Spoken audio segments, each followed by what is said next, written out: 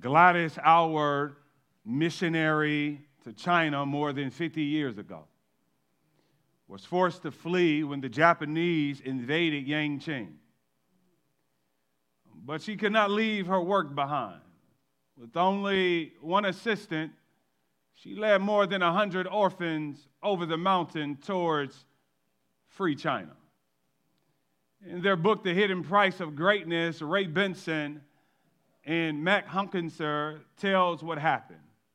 During Gladys' heroic journey out of war-torn Yangqing, she grappled with despair as never before. After passing a sleepless night, she faced the morning with no hope of reaching safety. A 13-year-old girl, it's strange how God will use young people sometimes. A 13-year-old girl in the group reminded her of their much-loved story of Moses and the Israelites crossing the Red Sea. "But I'm not Moses," Gladys cried in desperation. "Of course you aren't," the girl said. Now watch it now. "Of course you aren't," the girl said, "but Jehovah is still God." I'm going to run that back because I like the way that sounds. Of course you aren't, while you getting the attitude with me. But let me tell you something. Jehovah is still God. When Gladys, you give God praise for that. When Gladys and the orphans made it through, they proved once again that no matter how inadequate we feel, God is still God, and we can trust in Him. Friends, we are not Moses either, but God is still God. Friends, there comes times in life when we face things bigger than us. Oftentimes when God calls us to do something greater for His name, it is beyond our abilities. It is beyond our power. God calls unequipped people to do extraordinary things. God puts us in situations where we need Him to put His super on our natural. No matter what we face, the good news is this and will always remain this, no matter how you cut it, no matter how you look at it, no matter how you flip it, no matter how you turn it, no matter who brings it to you. This is the good news that God is still God. I feel like preaching this morning.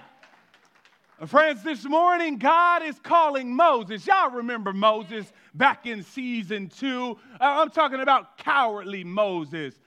Moses the punk, not Moses the courageous one. Moses who was scared to go to Pharaoh.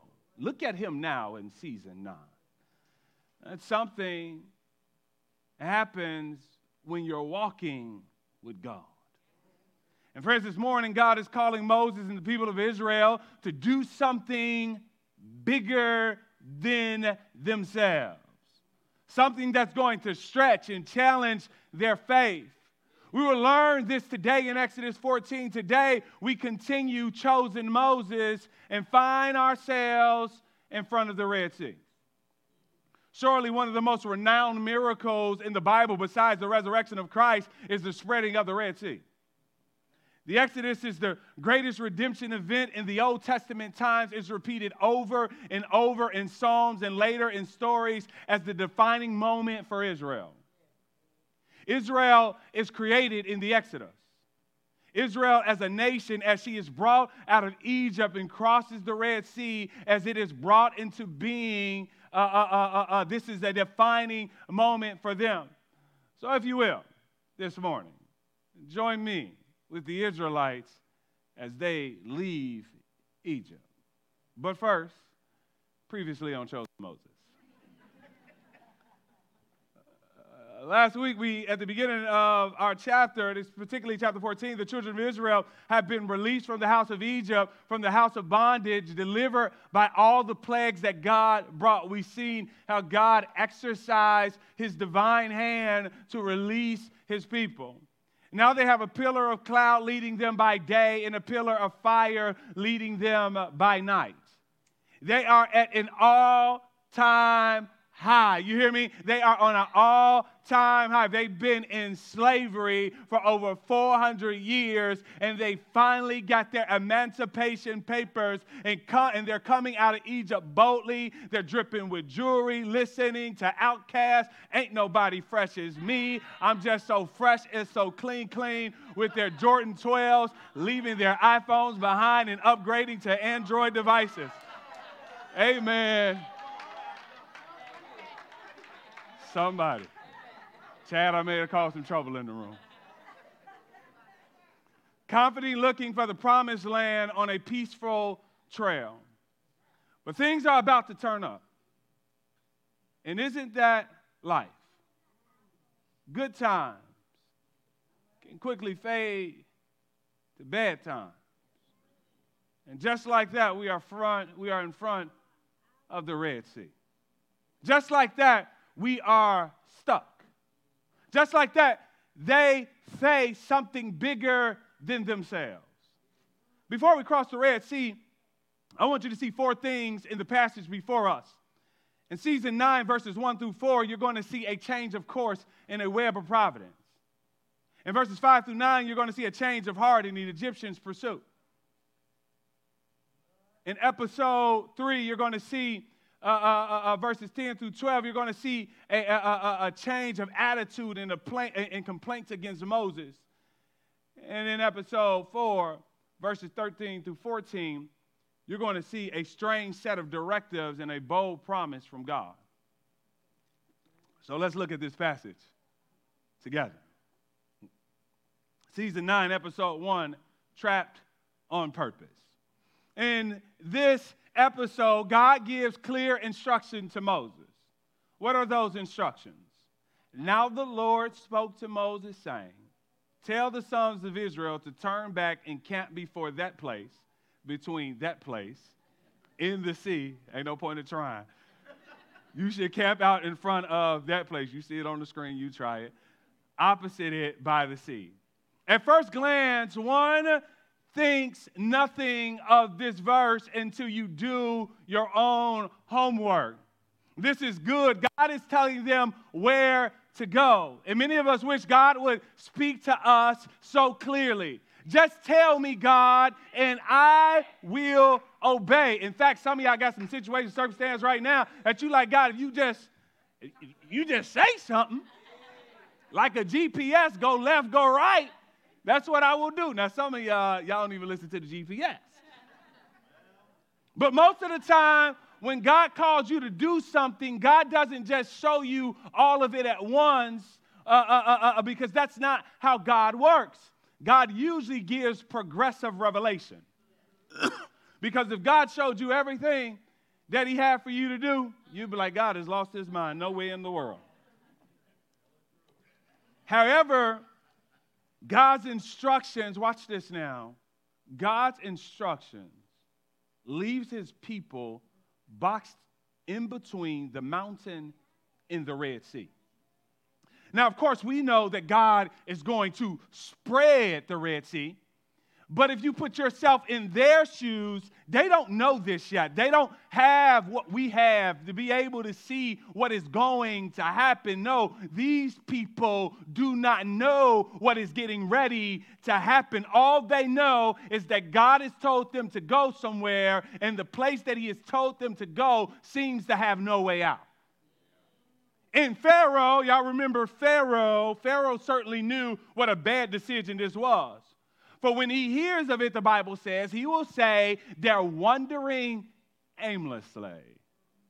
They're shut in. Now, on a human level, this doesn't make sense. Let's have a conversation. Why would you trap yourself like this? You have no way out. That's not the place to be. And yet, that's precisely what the Lord tells Moses to take Israel. Oh God, what are you up to? Because What appears to be a trap to us is an opportunity for God. What appears to be a trap to us is an opportunity for God. An opportunity for what, God? You ever had that conversation with God where you got an attitude with God? That just doesn't make sense. Why would you put me in this situation?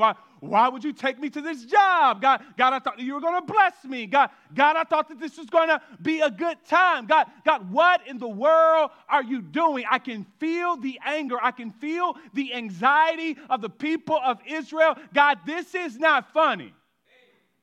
We're trapped, God. You couldn't choose another way. Surely if Google can show another route, God of the universe who created everything, I know that you have to have another route. And God is saying, I got another route, but the route that I got is going to be the route that I alone get the glory.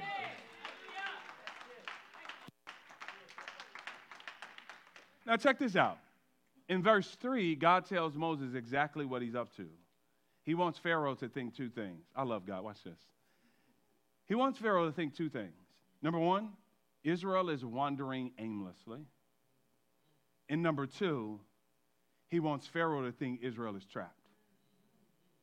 Why does he want him to think this? God, we're told in verse 4, plans to use this to harden Pharaoh's heart and to entice him to his own destruction. Why does God want to do this? He has a grander purpose, and that purpose is revealed in verse 4. God intends to do this not merely for the liberation of Israel. No. That's not God's main divine purpose. By the way, isn't it interesting that the liberation of Israel isn't even mentioned in verses 1 through 4? The grander reason that God intends to do this, watch it now, is for the display of his glory. He plans to use Pharaoh and his army as the instrument of his glory so that all the Egyptians will know that he is the Lord. And this is huge. If you're going to understand salvation in the Bible, God's main purpose in saving us is not our liberation from sin, but his glory.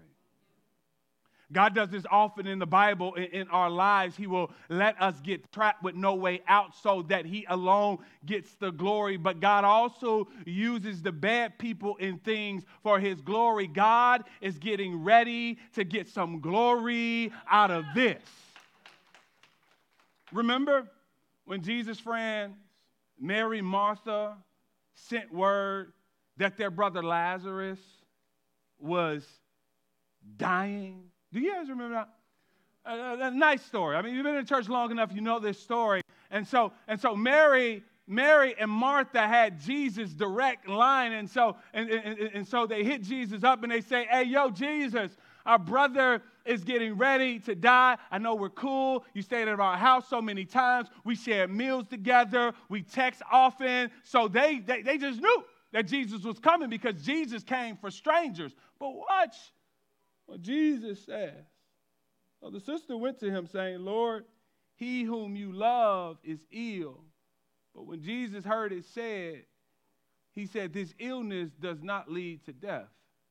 It is for the glory of God, so that the Son of God may be glorified through it. I don't know if you caught it, but God allowed Lazarus to die because God wanted to get some glory out of the situation. God will allow things to enter into your life, not so much to destroy you, but instead so that you would see his glory. I know that's hard for some of you. But newsflash, you're not the center of God's world or the Bible. No, you're not. I know that's hard. I know that's hard for some of y'all. And I know you want to walk out because I said that. But God's glory is the center of the universe, and it's the center of the Bible. You see, back in the early seasons of chosen Moses, Pharaoh uttered those words. Y'all remember? The Lord? I never heard of the Lord. Who is The Lord. And it comes right here to this point. God is saying, Pharaoh, you're getting ready to know who I am. Your people are getting ready to know who I am. The world is getting ready to know who I am. Friends, therefore God saved you to put his name on you. We have to be careful, though, not to judge Israel. You need to understand Israel is in an entirely different place than you and I are. We are looking at this from the outside with future distance. They are between a rock and a wet place, and things look bad. No helicopter is coming. They have no weapons. They have no cell phones. I ain't going to go there. No social media. No Lyft. No Uber. They feel set up. They are not thinking about the glory of God, and they're thinking, God, this is not funny. Now, how often have we been untrusting during situations that are bigger than us? Let's be honest. Can we be honest? How untrusting we get when we're not in control. You may be sitting here now during your rocky and wet place. Let's not play holy. When we are trapped, we're not thinking about the glory of God. Okay, y'all not going to tell on yourselves this morning. If you can't say amen, say ouch. It reminds me of that old illustration I used of my 5-year-old daughter when she was stuck. Y'all know Lila is something else. So one day, I heard her yelling, "Help, Daddy." And I ran over to the other room, and she was struggling to dress herself. When I rushed over to help her, I found her arm stuck through the neck of the hole of her blouse. She fought me and refused to let go of the shirt as she shouted, making it impossible for me to correct the situation. Suddenly, I realized I sometimes treat God the same way. When I pray, "Help, God," I try to let go of my preconceived solution. God might have different plans, but oftentimes we hinder God's work when we clutch on to our own plans. We think we have to be in control in order for God to be God. Sometimes we feel like, I know God, pal. I know God gonna do what he gonna do. I ain't worried about it. I got faith. But first I gotta fix this over here, God. I gotta move this. I gotta do this, and I gotta do that. And God is saying, sometimes you have got to let go and let me.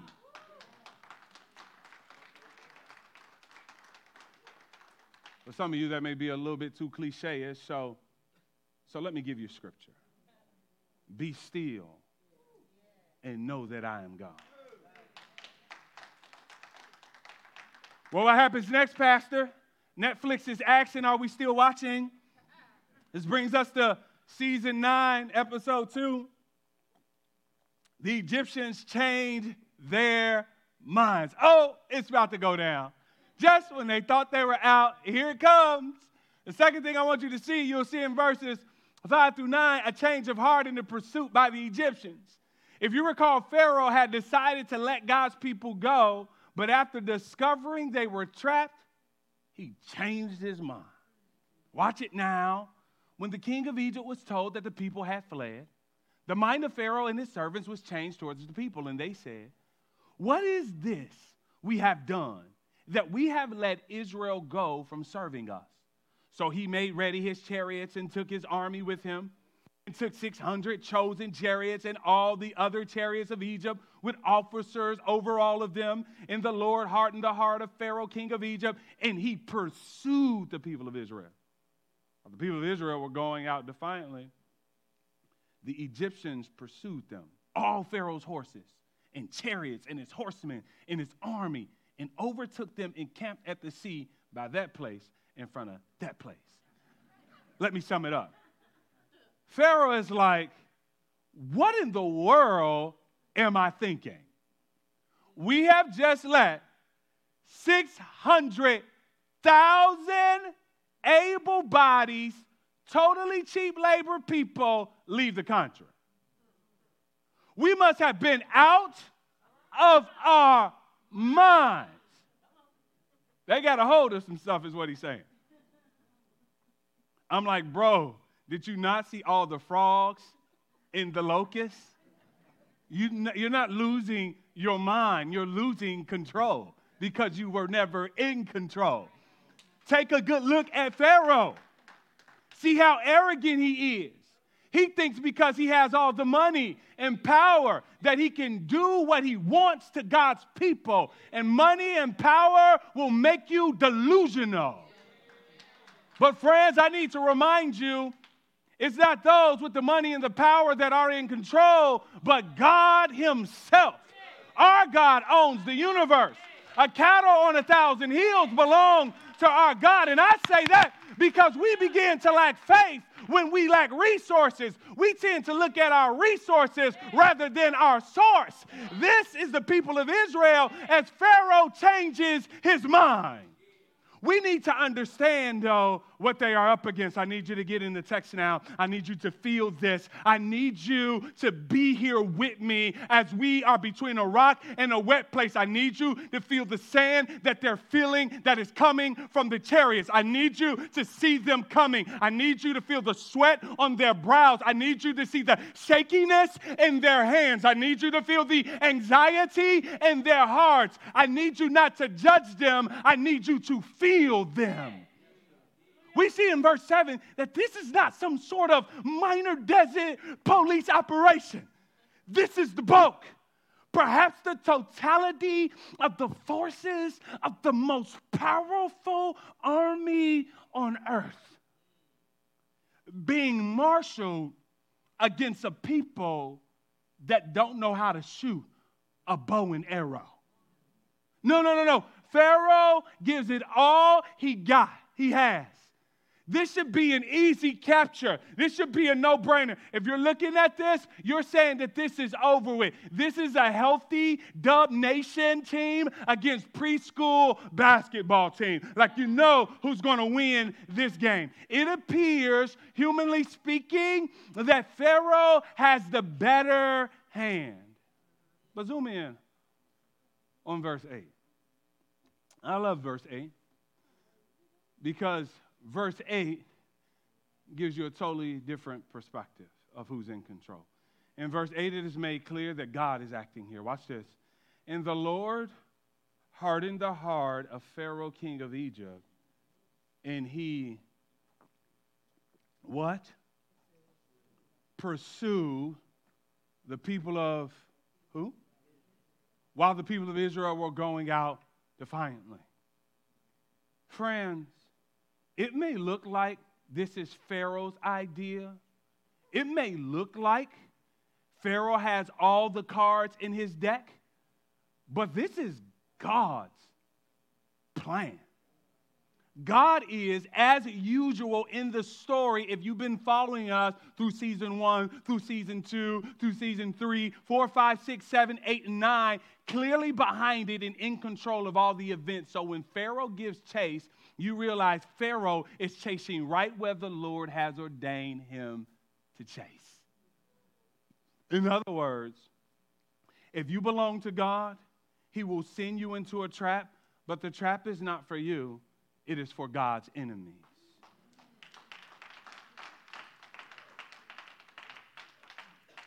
Friends, what I need you to see is God knows how to play his hand.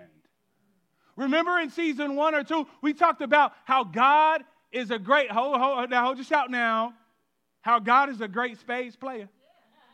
You remember that chorus? We talked about how good of a spades player God is. This is why you must chill like spades. In spades, there are usually, for those of you who never played spades, in spades, there are usually 4 players. It's a 2-on-2, if you will. The goal of the game is for you and your partner to win as many plays as possible, and by doing so, you gain what we call books. The more books, the better. The better the cards you have, the better chances you have of winning. Nothing is worse. Let me tell you. Hold on, y'all, I'm having a moment. Nothing is worse, Damina, than having a bad hand. When you pick that hand up and you realize that dealer didn't give you any good cards, you get emotional. One time I was playing, got a bad hand, freaked me out, y'all, because I had a bad hand. But my partner, on the other hand, was over there smiling. and smirking. And I'm wondering why my partner is smiling and smirking, because what's in my hand is telling me that we cannot win this game. But my partner is smiling because my partner is like, if you knew what I had in my hand, if you knew what I was holding on to, you too would smile and be at peace, because Dexter, you're not in this game all by yourself, but you got a partner. Some folks know that I ain't talking about spades no more. I'm talking about the God of the universe. If you knew what he had in his hand, you would shout, you would praise, and you'll be smiling in the midst of a bad hand. I like the way the old folks used to say, you ought to hold on to God's unchanging hand. His hand never changes. That he's consistent. Doesn't he hold the world in his hand? If you won't take my testimony, ask Abraham and he'll tell you. Ask the three Hebrew, ask Daniel when he was in the lion's den and odds was stacked against him. What he found out is that though he had a bad hand, and you know good and well that Daniel shouldn't have won against those lions, the Hebrew boys shouldn't have won against that fire, Lazarus shouldn't have won against death, but when you got the God of the universe who speaks things into existence, though the odds are stacked against you, he's able to deliver and still set free. So Israel, I need you to chill. And in verse 9, the Egyptians catch up with the Israelites. Makes sense. Makes sense that they would catch up with them because they're on foot. They don't really have a nice vehicle. Egypt is coming after them with Teslas, and they on their heels. They come within sight of the camp of Israel as the Tesla tell them, we've arrived, we got them. Near the place where God had commanded Israel to camp. It seems like the spade game is over before it even started. But God will deal you a bad hand and your enemies a good hand, so that everyone will know the reason you won was not because of your hand, but because of your partner's hand. But if we're honest, often we focus on our hand. Let's just be human. I've seen all the clapping and stuff, but now we're going to get real. You don't be thinking about no God's hand. You just my hand right here. In season 9, episode 3, we run into the mumbles and grumbles. Verses 10 through 12, the scene shifts again. Here it is, Pastor Brad. When Pharaoh drew near, the people of Israel lifted up their eyes, and behold, the Egyptians were marching after them. Here they come. And they feared greatly. And the people of Israel cried out as the army started marching towards them. And they cried out to the Lord. They can hear the footsteps. And they said to Moses, is it because there was no graves in Egypt? I know you hear what I hear. Them ain't Jordan 12s, them steel-toe boots. That you have taken us away to die in the wilderness. What have you done to us in bringing us out of Egypt? The boots are coming. It's not that this was said to you in Egypt, leave us alone that we may serve the Egyptians. For it would have been better for us to serve the Egyptians than to die in the wilderness. Here they come, Moses. Okay, we're done just being stuck. The enemy is coming for them. The dust from the chariot is blowing on their faces. What happens inside of God's people? Their confidence falls.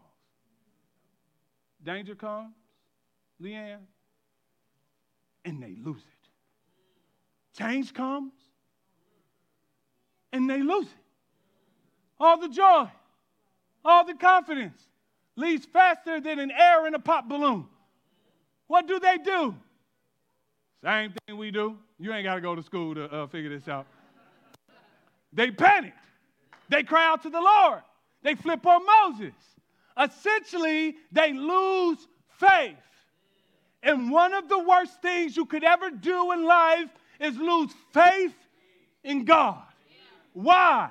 Real simple. Losing faith makes you say some dumb stuff. Satan doesn't want your house. He doesn't want your wife. He doesn't want your husband. He doesn't want your singleness. He doesn't want your job. But he wants your faith. And they turned to Moses. Watch, oh, Mo, oh, poor Mo. Oh, Mo, the boy that went down in the basket down the river. He like, I ain't grow up for this.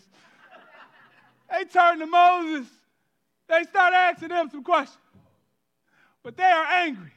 They say, Mo, have you brought us into the wilderness because there weren't enough graves in Egypt? They're getting smart with them now. Now, graves to Egypt are like barbecue grills in the hood. There were plenty of graves in Egypt. A Big Daddy grill everywhere. Their pyramids were graves. They had been building graves in Egypt. Egypt was grave central. It was grave depot. If you wanted a grave, Egypt was where to go.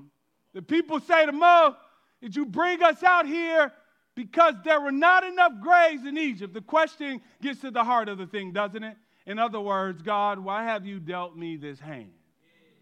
Have you ever asked that question? Why have you put me in this marriage? Why did you bring me to this job? Why did you allow me to be born into this family? They conclude it's because God wants to destroy them. And if we're honest, we conclude the same thing. But God is going to answer their question. I brought you here to show you my glory. That's why I brought you here. I brought you in this place of impossibility to show you my glory. I have brought you here to make a believer out of you. I have brought you here because in going, I'm going to demand every ounce of trust from you. I brought you here, Israel, so that you can put those other gods behind you who are not gods anyways, who can't save you, who can't deliver you, and who cannot you free. I brought you here so you can know that I am the Lord. On your worst day, I'm still God. When tears are streaming down your face, baby, I'm still God. When the odds are against you, I'm still God. When the troubles are greater than you, child, keep your head up because I am still God. I want you to know that even when you were in slavery, it wasn't Pharaoh keeping you. It was me. And I brought you here to see my glory. Understand every difficulty that we find ourselves in is a platform for showing your faith, not grumbling and blaming, but trusting the Lord. That's why God saves us, friends. That's why he saves us, to reveal to us his glory. Paul says God is revealing in our hearts, in the face of Jesus, his glory 1 degree to the next. And then if we can be honest, without trouble, sometimes we won't draw near to him so that he can show you things about himself that you would never see if you never were in the place where you actually had to depend on him. That's why we came up with some of those names, Tear Catcher and my pillow, and my refuge, and my rock. You think people came up with that stuff because they were going through good times? No. What happens is that they got in a place where no one else can help them. They didn't have a pillow, but God became their pillow. They didn't have a refuge, but God became their refuge. This brings us to verses 13 and 14. Season 9, episode 4, God bodes promise in a trap place. In these verses, God's people are about to learn a big lesson. And you're about to learn a lesson as well. A lesson we need to learn. Never get so fixed on what your enemy plans to do to you more than what God plans to do with you. Let me say that again. Somebody needs that. Never get so fixed on what your enemy plans to do to you more than what God plans to do with you. Let me pause really fast and defend the Israelites.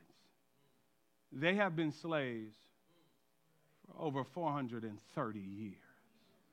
The only thing they have known in their experience was Pharaoh's intentions and Pharaoh's plans. No wonder they are consumed with what in the world is he going to do to us now? Yes, they have seen the 10 plagues, but when you have been trapped all your life, it is not easy to get out of the slavery mentality and fear of your oppressor. When people have been beaten down and oppressed for so long, it is not easy to get out. When power has been stripped from you and your worth and dignity have been trampled on, it is not easy to get out. We get mad at people for not leaving their oppressor, but when the oppressor has conditioned you to be dependent on them and fear them, it is hard to leave. And though they were objectively free from their bondage, the Israelites were subjectively in their own hearts still slaves. And you can take the people out of slavery, but you can't take the slavery out of people very easily. And what can we take away from this season? What can we post on our social media? What can we hide in our hearts for Monday? Well, I think Moses gives it to us. But before we get to what he has to say to us, I want y'all to look at Moses, y'all. Remember how he was back in season 3? He didn't even want the job. But look what God has done. What a fragile coward. By the way, that really kicked off because Moses and all that he did kicked off because of a group of women like Jabed and the midwives. Y'all remember those bold ladies. But what does Moses do in verses 13 and 14? Moses has nothing but a word. I kept y'all too long. Moses has nothing but a word of encouragement, and it is a word in which he directs them to do nothing.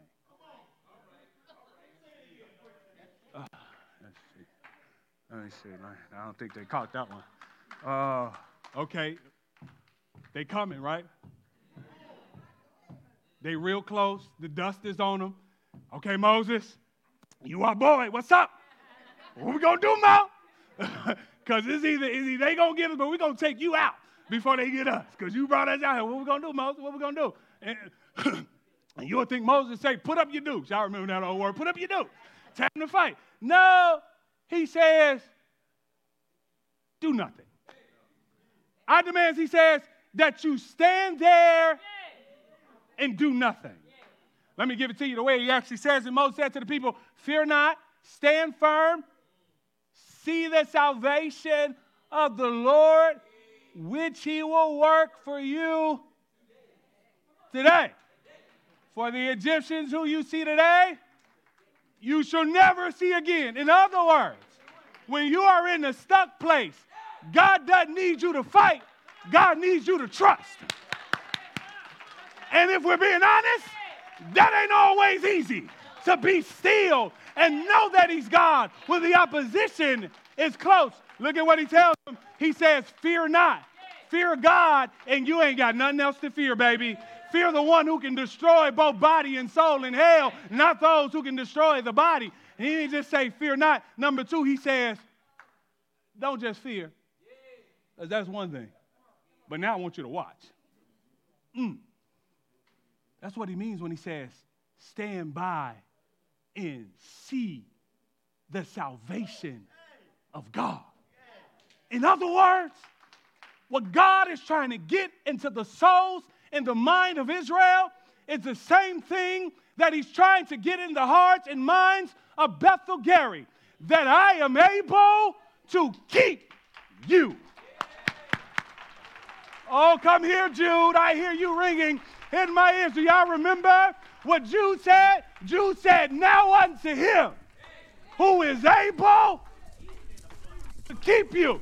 See, you're not shouting because what you don't understand is that word keep has a visual there. And that visual is this, y'all, is that there in the book of Jude, when it says the word keep, what he's talking about in the picture that is there is that there's an army of soldiers patrolling the outside of the city, so that anything that's going to go through the city needs to go through the soldiers. But that's not just it. That word keep is also saying is that there's soldiers also inside of the city, marching to keep the city. So not only if you're going to take over the city, do you need to go through the soldiers on the outside, you got to be able to go through the soldiers on the inside. And so what God is saying is that I got your back on the outside, and I got your back on the inside. I figured that I would need to bring some help with me, and so I did. Y'all not going to believe this, and I'm in my seat. The other day, I called the Orkin man. I don't know what that sound is, but whatever it is, turn it off, please. I called the Orkin man, and the Orkin man said, I called him, I said, hey, we got some invaders coming into our home. Y'all know they come every season. These little ants, can't stand them. Can't stand these ants. And I talked to the Orkin man, and I said, I need y'all to come out, and I need y'all to take care of these ants. He said, Mr. Harris, don't worry about it. We'll take care of it. I said, how are you going to take care of it? He says, Mr. Harris, what we're going to do is we're going to come, and we're going to put a barrier around your house. So the things that's supposed to be outside will remain outside. I said, that's good. I said, that's good. I said, that's good. Y'all almost got my money. But what about the ones that's already on the inside? He said, Mr. Harris, we're experts at this. We know that they have already laid eggs from last year, and so we know that they're coming. So we're not just going to give you a barrier on the outside. We're going to put something on the inside for those who are already in the house. Y'all ain't with me yet. Somewhere I read that Jesus will be a fence all around me. But if you know yourself the way that I know myself, the issue with the Israelites is not just Egypt on the outside. They got Egypt on the inside. But there's good news that he's a God that doesn't just deliver on the outside. When the word gets down on the inside, something happens on the inside. Friend, God is able to keep his people. God is able to deliver and to set free. O Israel, be still and know that I am God. And y'all know what happens, right? God opens up that Red Sea. And those people cross on the other side. They ain't had no mud in their toes because the ground was solid. When they got to the other side and Pharaoh tried to pursue them, well, you know what happened to him, because you don't hear about Pharaoh after that. God drowns him. God defeats him. Friends, God is more than capable to do what he's called you to do and to be what you need him to be.